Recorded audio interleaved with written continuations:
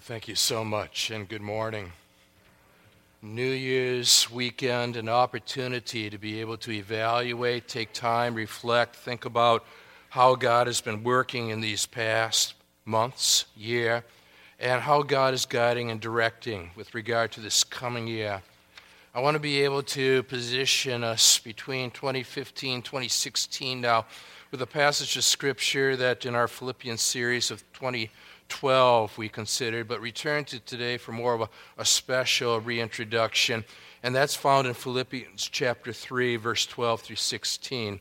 So I'd ask you to find your way there in our Bibles, and we're going to be looking at this passage through the metaphor of the athlete and the athletic involvements, because in some way, shape, or form, it seems as though the Apostle Paul is drawn to this whole idea of athletic imagery as he wants to communicate to you and to me the idea that this matter of the Christian experience is one in which we have to participate in with all our mind, heart, and soul.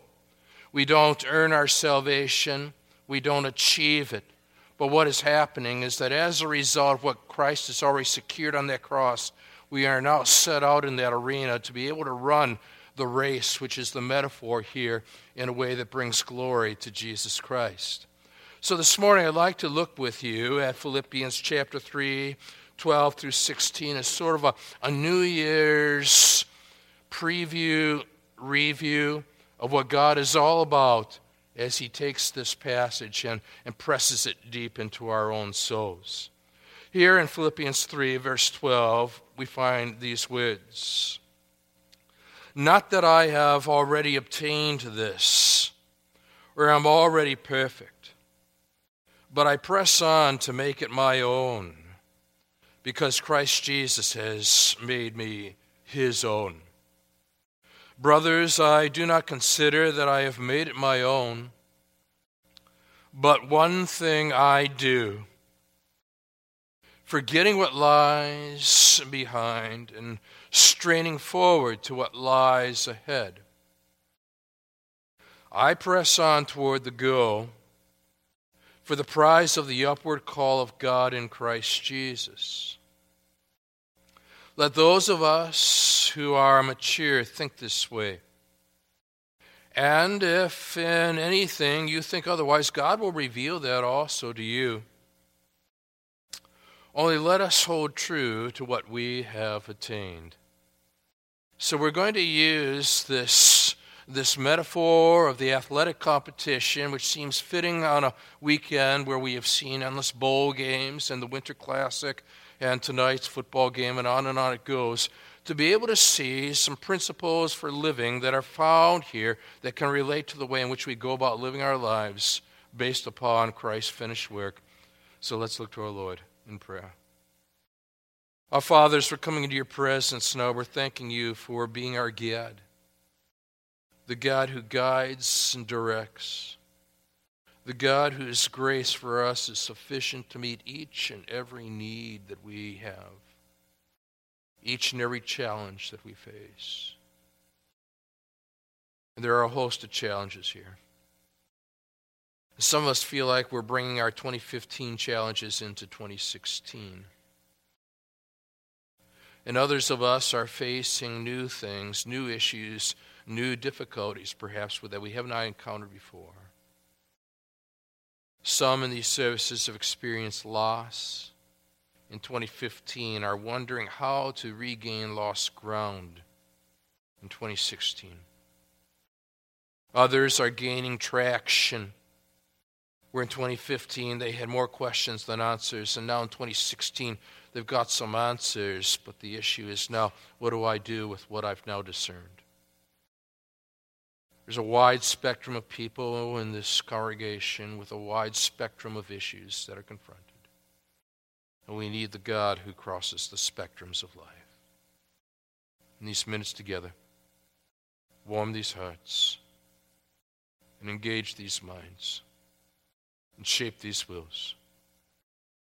For again, Father, we've come here now to see Jesus and him only.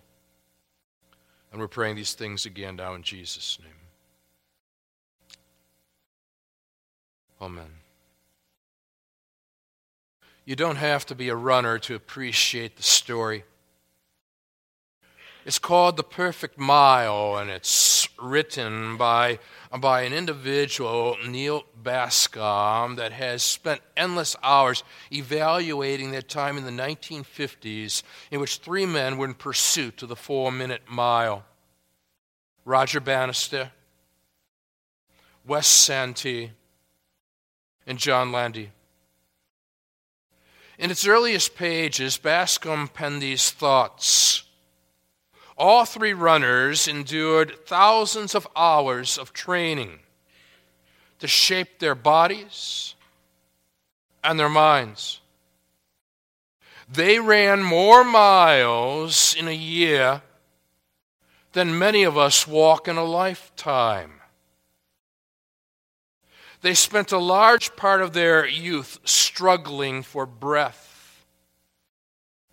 They trained week after week to the point of collapse, all to shave off a second, maybe two, during a mile race. The time it takes to snap one's fingers and to register the sound. There were sleepless nights and training sessions in rain, sleet, snow, and scorching heat. And there were times when they wanted to go out and to hang out with friends and be in settings other than the track itself, yet they knew that they couldn't. They understood life was somehow different for them,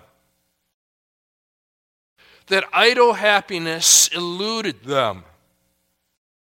If they were not training or racing or gathering the will required for these efforts, then they were trying not to think about training and racing at all.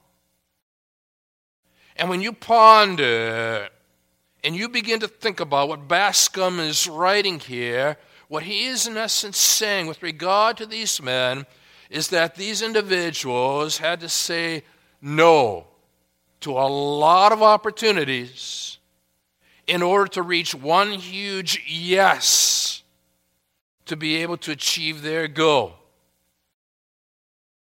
What you and I are going to have to do as we take this passage this morning and relate it to where we stand is to ask ourselves, in the spectrum of the good, the better, and the best, and all of the life's options that are thrust before us, what is it that God may be saying to you and to me? Say no in order to pursue that which is the best. Because so often the good and the better crowd out the best. And we fail to recognize what it is that God has truly clarified for your life race and mine. Now, there are three entailments that are involved here in this athletic journey that Paul now is utilizing as a metaphor to describe the Christ-centered approach to daily living. I want to check them out with you. And the first is found in the beginning of verse 12, and we're going to pen it like this, number one, that making Christ-centeredness our goal entails, number one, assessing our lives accurately. Now, to get a full sense of what that means, look at the beginning of verse 12 and ask yourself what kind of spiritual inventory is being described here that Paul is now pushing himself to in terms of some kind of spiritual assessment, where he is able to honestly admit publicly, not that I have already obtained this, or am already perfect, and stops right there, because some people may have put him on a pedestal that he simply felt as though he was unworthy to climb. Now, when it says, not that I've already obtained this, the question is, what is this? If you and I were to track back to verses 10 and 11, notice some of the dynamics of his relationship to God through Jesus Christ that stand out. In verse 10, that I may know him. This is not some kind of intellectual knowledge, some kind of religious creed where you and I have sufficient information about. But rather what he wants for you and for me as we're launching into this new year is to dedicate ourselves to a true pursuit of knowing God, as J.I. Packer would put it, in the most intimate way, shape, or form imaginable. To take his infinite, eternal, unchangeable nature and ask, practically speaking, what difference does that really make in the way in which I go about living my life, in the way in which I run this race, you see. And he doesn't end there. He also adds in verse 10, and the power of his resurrection. In other words, when you feel so weakened by life circumstances, have you recognized that you have resurrection power prepared for you to apply on the basis of Christ's death and resurrection himself? Paul is utilizing this resource of resurrection power in order to be able to face the obstacles, and there were so many in so many shapes and forms that were thrust his way that would keep him from otherwise being what he wanted to be and going in the direction he wanted to go. Now, what direction is it that you are going toward right now? And what obstacles do you find yourself in the way of getting there? And as you now take into account your life assessment, as the year has ended and a new year begins, you are taking inventory and you're asking, but do I harness resurrection power in my mindset as I'm willing to take on these challenges that otherwise I would have rejected or pushed aside? And may share his sufferings. Paul is willing to enter into them for the sake of pursuing Christ, becoming like him in his death, that by any means possible I may attain the resurrection from the dead. In other words, he's looking toward the future when he's going to be standing before his Lord. And we've got to map out our 2016 in such a way that we know that it leads towards that future where we are going to be standing before our Lord. And we want to be able to resource all that God has for us in the here and now to prepare ourselves to be more equipped to live for him so that someday when we stand before him, we have served him in a way that brings honor and glory to his name. Notice with me now, twice the word already appears. In verse 12, not that I have already obtained this, or am already perfect. And so now with this word attain here, it carries with the idea of reaching the goal that God has set for you and God has set for me in order to achieve that which God has called us to do. Dr. David Allen tells the story. It's a grueling 543.7 mile endurance race from Sydney to Melbourne, Australia. The world's longest, the world's toughest ultramarathon. In 1983, 150 world-class runners converged on Sydney for the event.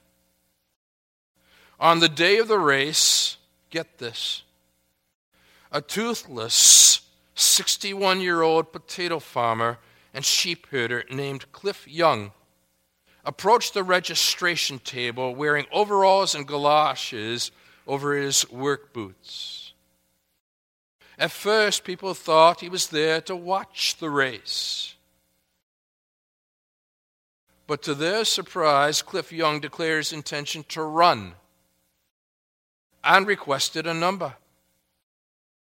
Now, Cliff Young had grown up on a farm without the benefit of luxuries like horses and four-wheel drives. And when the storms rode in, Cliff headed out to round up 2,000 sheep over a 2,000-acre farm. Sometimes he had to run them 2 or 3 days to complete the roundup. The incredulous staff issued Cliff number 64 And as he mingled with the other runners at the starting line, the spectators could not believe their eyes. This has got to be a joke, some mused. But when the gun went off, bystanders snickered at Cliff.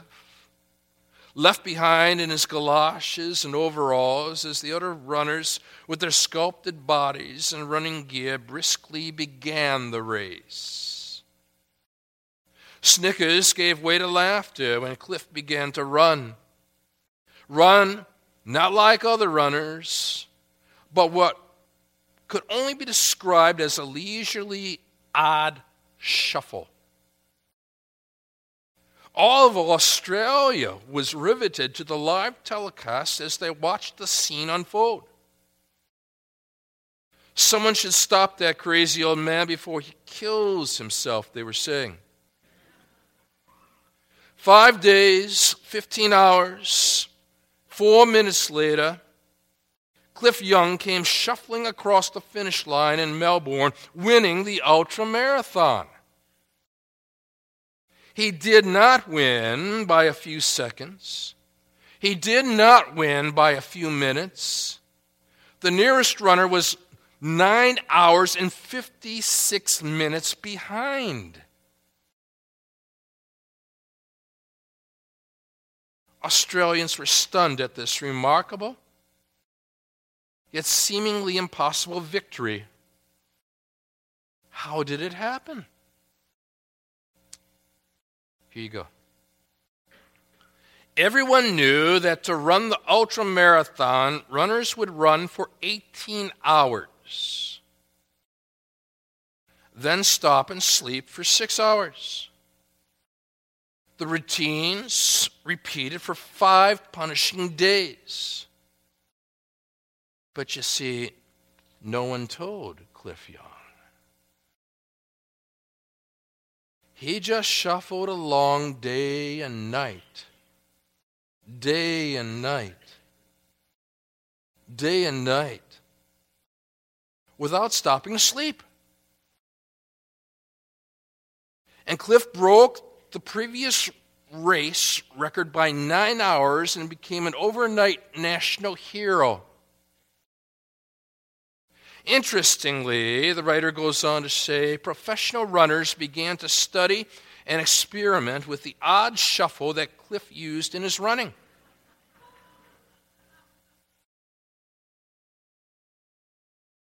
Many long-distance runners have since adopted what has come to be called the Young Shuffle due to its aerodynamic and energy efficiency. I just can't wait to see John McDonald doing this.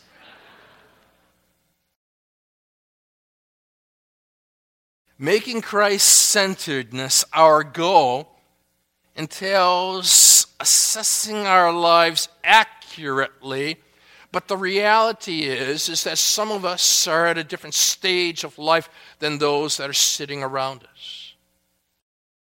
Others are at a different age of life compared to those around us. But regardless of the stage and regardless of the age, what is fascinating about the arena that is being described here is that it pertained to what was then known as the Isthmian Games, a precursor to the modern-day Olympics. And in the Isthmian Games, runners would go out of their way to assess what was necessary in order to be able to quicken their pace. Now, as you and I venture into this new year, what we've got to do is to pause and to evaluate and ask, what is necessary for me to shed off A, B, or C in order to truly achieve what it is that God has placed before me? Now, for some, the obstacle is physical, and for others, the obstacle is job-related. For some, it seems to be a relationship that's got us so entangled, confused, and weighed down. But what we need to do at this point is to pause, and in the midst of our assessments, ask what is necessary here to shave off some of those seconds that are critically important to be able to run the race in the manner in which God has called us to do so. The Isthmian Games were not games for the non-citizen. And you could not achieve citizenship by coming in first. No, the games were meant only for citizens. Non-citizens were spectators, watching how citizens would perform. Likewise, you and I, if we know Jesus Christ as our Lord and our Savior, have been placed in the arena of life. And the non-Christian, in many ways, is the spectator and watches very carefully on how you handle that confusing, conflicted relationship you find yourself in right now, because they themselves are looking for a better way. And there are going to be the non-citizens, so to speak, that are in the stands, and they're watching how you are handling that job-related situation, because they're going through tough times at work too right now, and they're wondering, how does a Christian manage these things? I'm all ears and I'm all eyes. And some of us are facing health issues that we did not expect in the prior year. But now the question is not how can I simply waste this experience, but rather, how can I invest this experience in order to be more effective in the way in which God has called me to go about living my life? In other words, like a physical evaluation. The beginning of a new year gives us the opportunity for a spiritual evaluation. To look very carefully at where we're at, to look back over 2015 and consider where we were, to process 2016 and say, where does God want me to be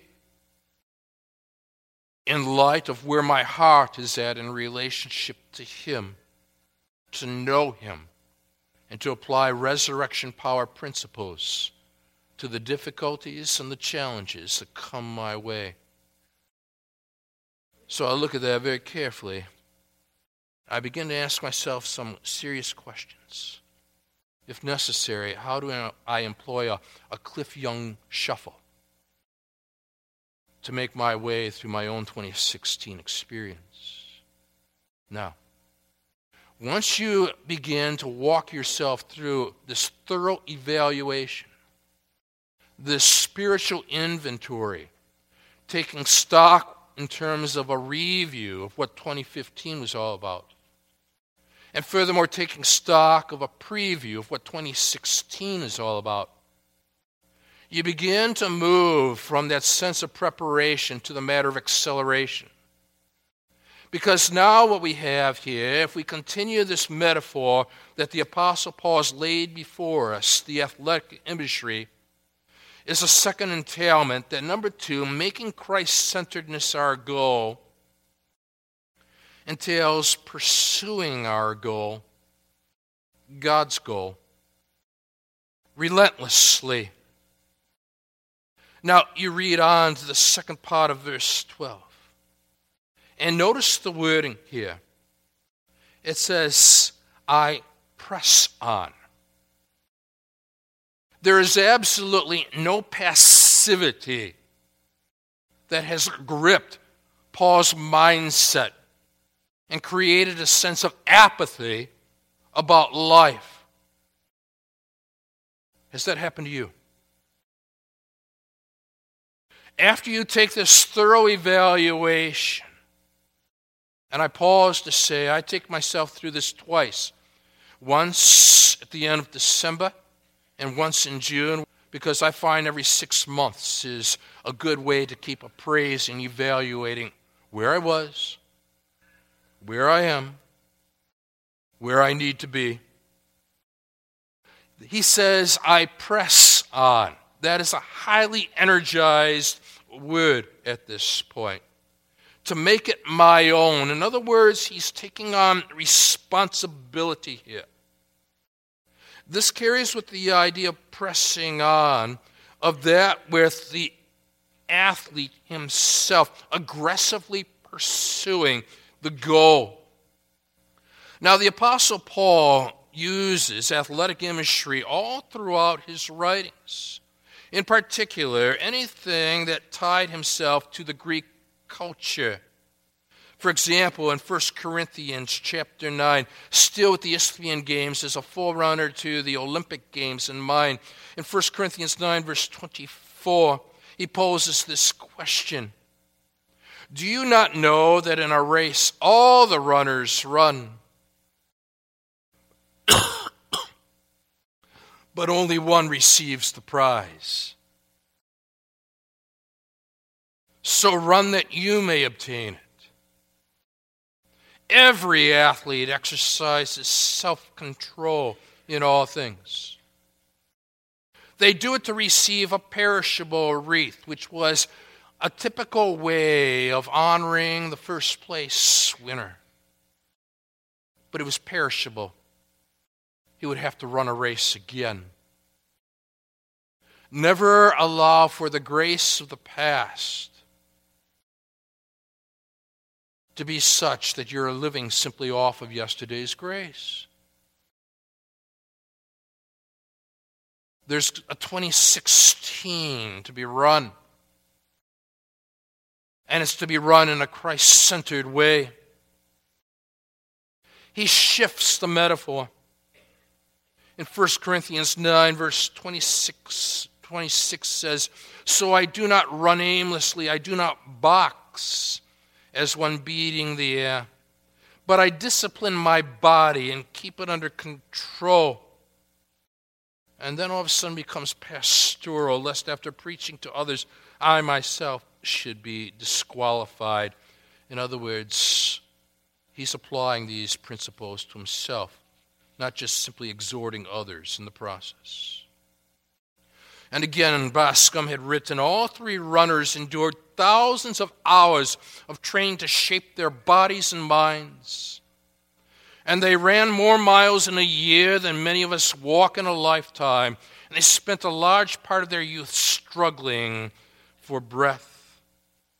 And now we look at ourselves very carefully, and as the spiritual athletics now emerge at the forefront of what Paul is saying, we grip this idea, I press on to make it my own. The pressures from without, the press on from within, the collision that occurs, and we see ourselves forward. Why? Because again in verse 12, Christ Jesus has made me his own.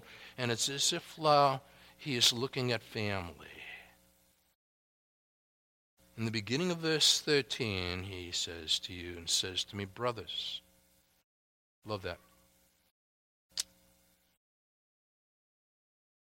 I do not consider that I have made it my own. There's a humility attached to his maturity, as should be the case for you and me. I'm not where I ought to be. I'm further along than where I was. But I'm not where I ought to be. So what is necessary at that point? We need a sense of resolve. The determination to move forward, even though we do not necessarily feel like it.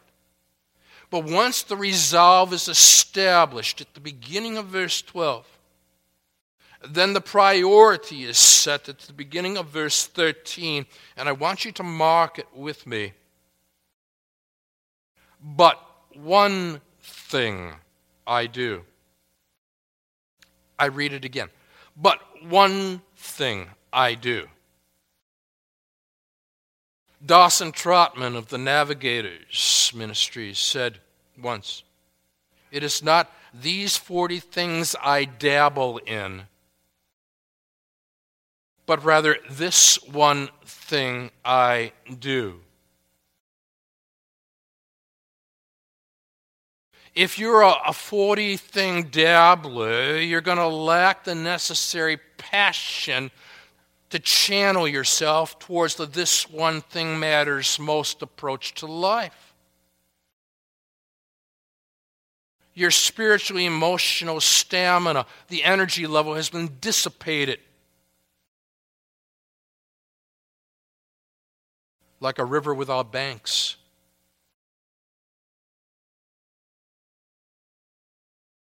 What you and I need to be able to say in the midst of the good, the better, and the best is that there are a wide range of options that would seize my attention. But upon seizing my attention, they're all momentary. They're fleeting. I've got to ask myself the critical questions, among which include, which one thing matters most?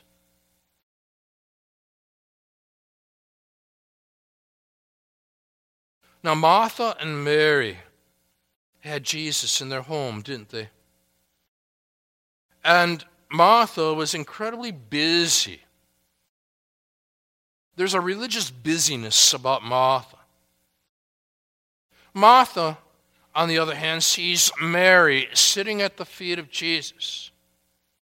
And Mary's soaking up the words,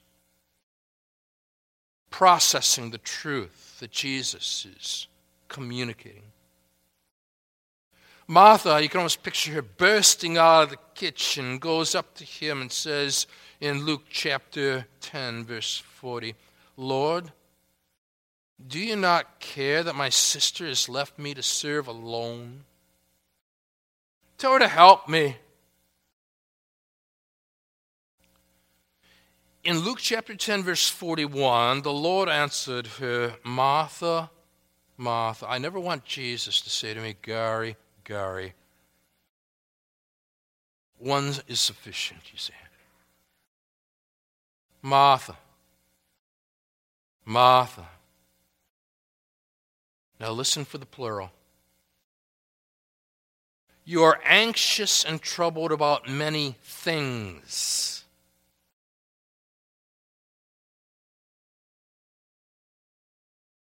But one thing is necessary.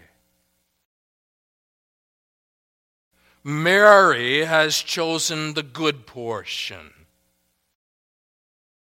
which will not be taken away from her.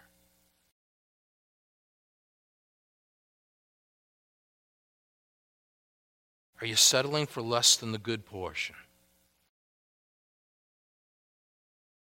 Or in your spiritual assessment, have you come to the conclusion that you, spiritual athlete that you are, can distinguish between the good, the better, and the best of all the various lures and attractions and opportunities of life, and have settled in your own inner conviction, I want the good portion?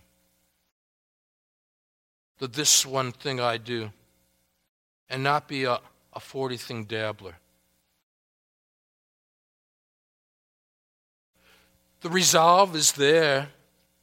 It's found at the beginning. You have pressed on, but combined with the resolve is the priority set. It's the one thing I do approach to life that drives you. But now you continue to work this strategy, and I can almost picture Paul now processing his own 2015, 2016 tension into what comes next. Because you've got an element of the past, you've got an element of the future, and they create a tension that finds their centerpiece in the present. Look at the threefold time element here. We're at the end of verse 13, forgetting what lies behind. You've done your review work, and you've done it well. You've learned what sins you just continuously rehearse in your own mind, and again and again and again. And it's as if through in previous time periods you felt as though you were held captive to decisions made in your 20s or 30s or whatever that are afflicting your conscience even to this day, though you have repeatedly sought God, and you need to know that His grace is sufficient.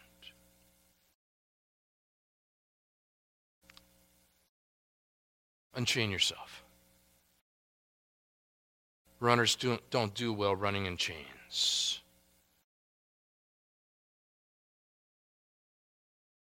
Forgetting what lies behind, you have repented of those sins. You've put your faith and trust exclusively in Christ. That is your review. But now, straining forward to what lies ahead, there's your 2016 preview. The Greek word here for straining forward is the word picture of an athlete who is crossing that finish line, and his body is taut. Every muscle is stretched out as he's seeking to be able to perform at the finish line as he dreamed of at the beginning point of the race. It's toward what lies ahead. Now, you nor I may not know clearly what lies ahead. But rather than approaching this whole thing passively, again, the press on is repeated here in verse 14, as it was mentioned in verse 12. I press on toward the goal. Underline that. Your goal is Christ-likeness, for the prize of the upward call of God in Christ Jesus. Ponder the goal. New Year's Day, in the morning hours, I was still working on this text, and then finally some of the family members gathered around in a setting and have a meal together.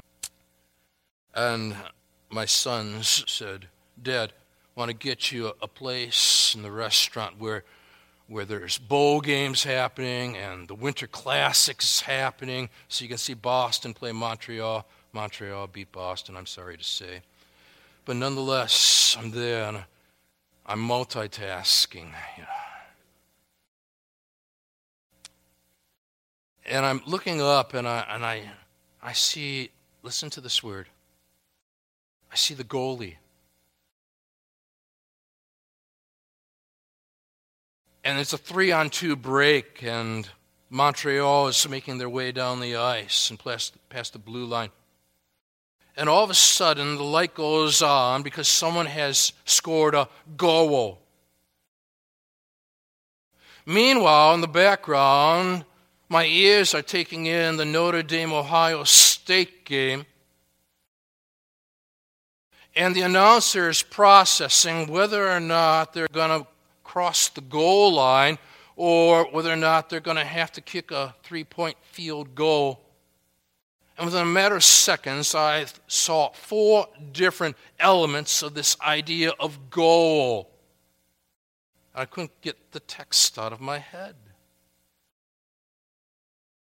Because what God has done in the spiritual athletics of life is to establish not goals that we ourselves might prefer, but rather the goal that he himself ordains of Christ-likeness, which might entail challenges, which might include such things as sufferings, which might involve loss. But in God's sovereign timing, he takes the challenges, he takes the sufferings, he takes the losses, and he puts together a strategy for you and for me to be able to run in a way that not honors us, but honors God. So you've got the resolve there, I press on.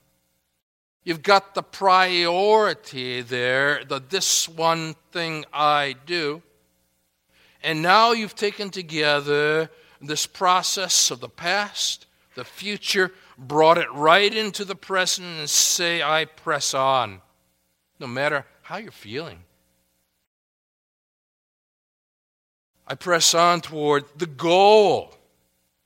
And whenever you're watching even tonight's Packer game, ponder the goal line and take your thought processes to this very passage and think about, and what is it that God is saying to me in light of all the imagery of life that's thrust before me that needs to be clarified under the auspices of God's word, I press on toward the goal for the prize of the upward call of God, where in Christ Jesus.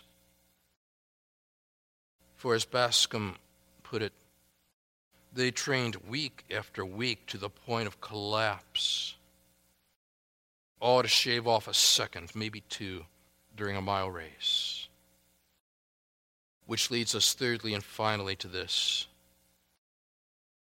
Making Christ-centeredness our goal entails developing our maturity collectively.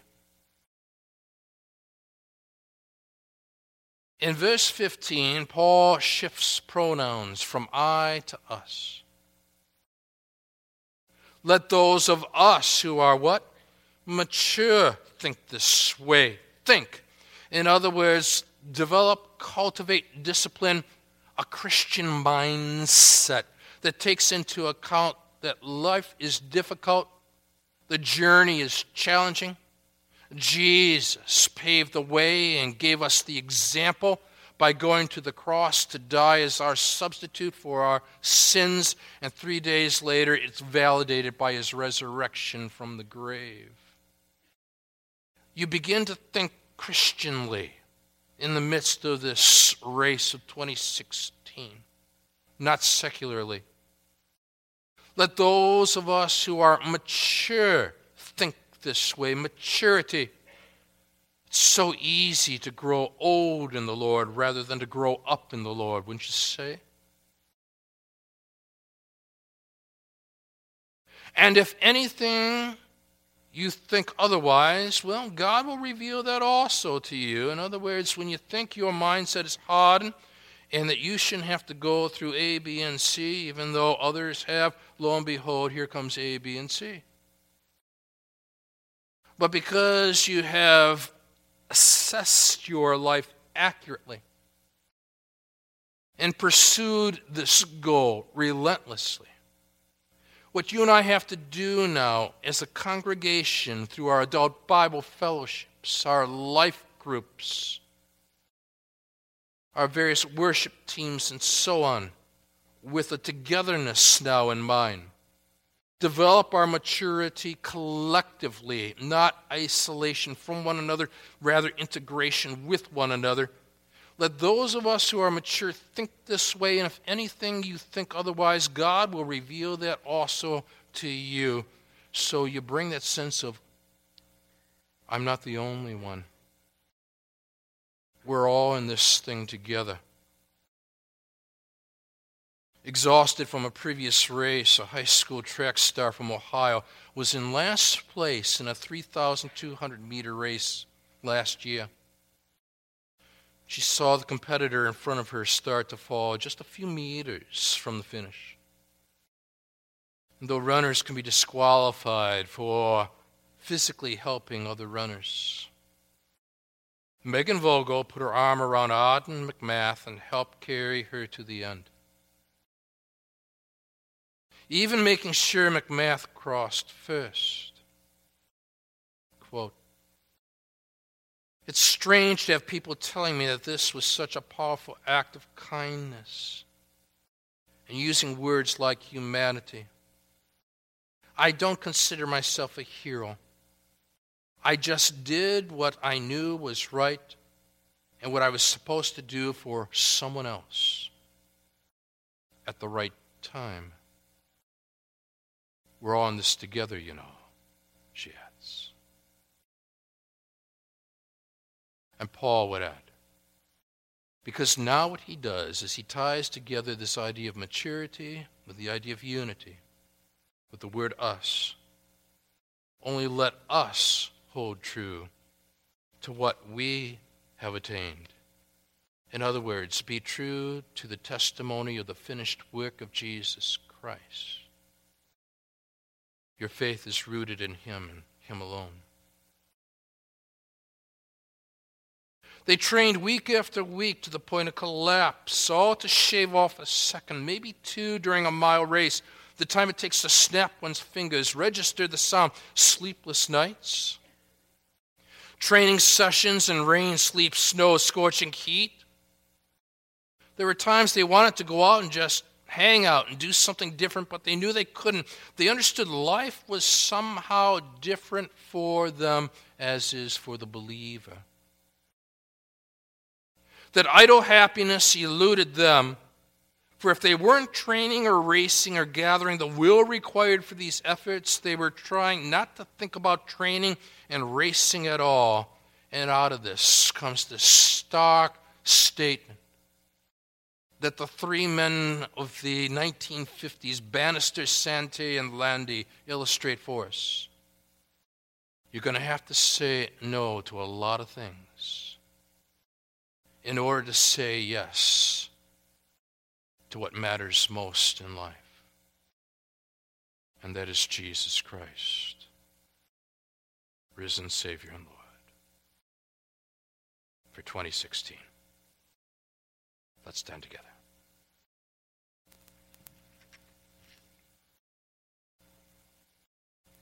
Your truth is found everywhere we look. Even the athletic events of these days captures our attention with the way in which life's constructed.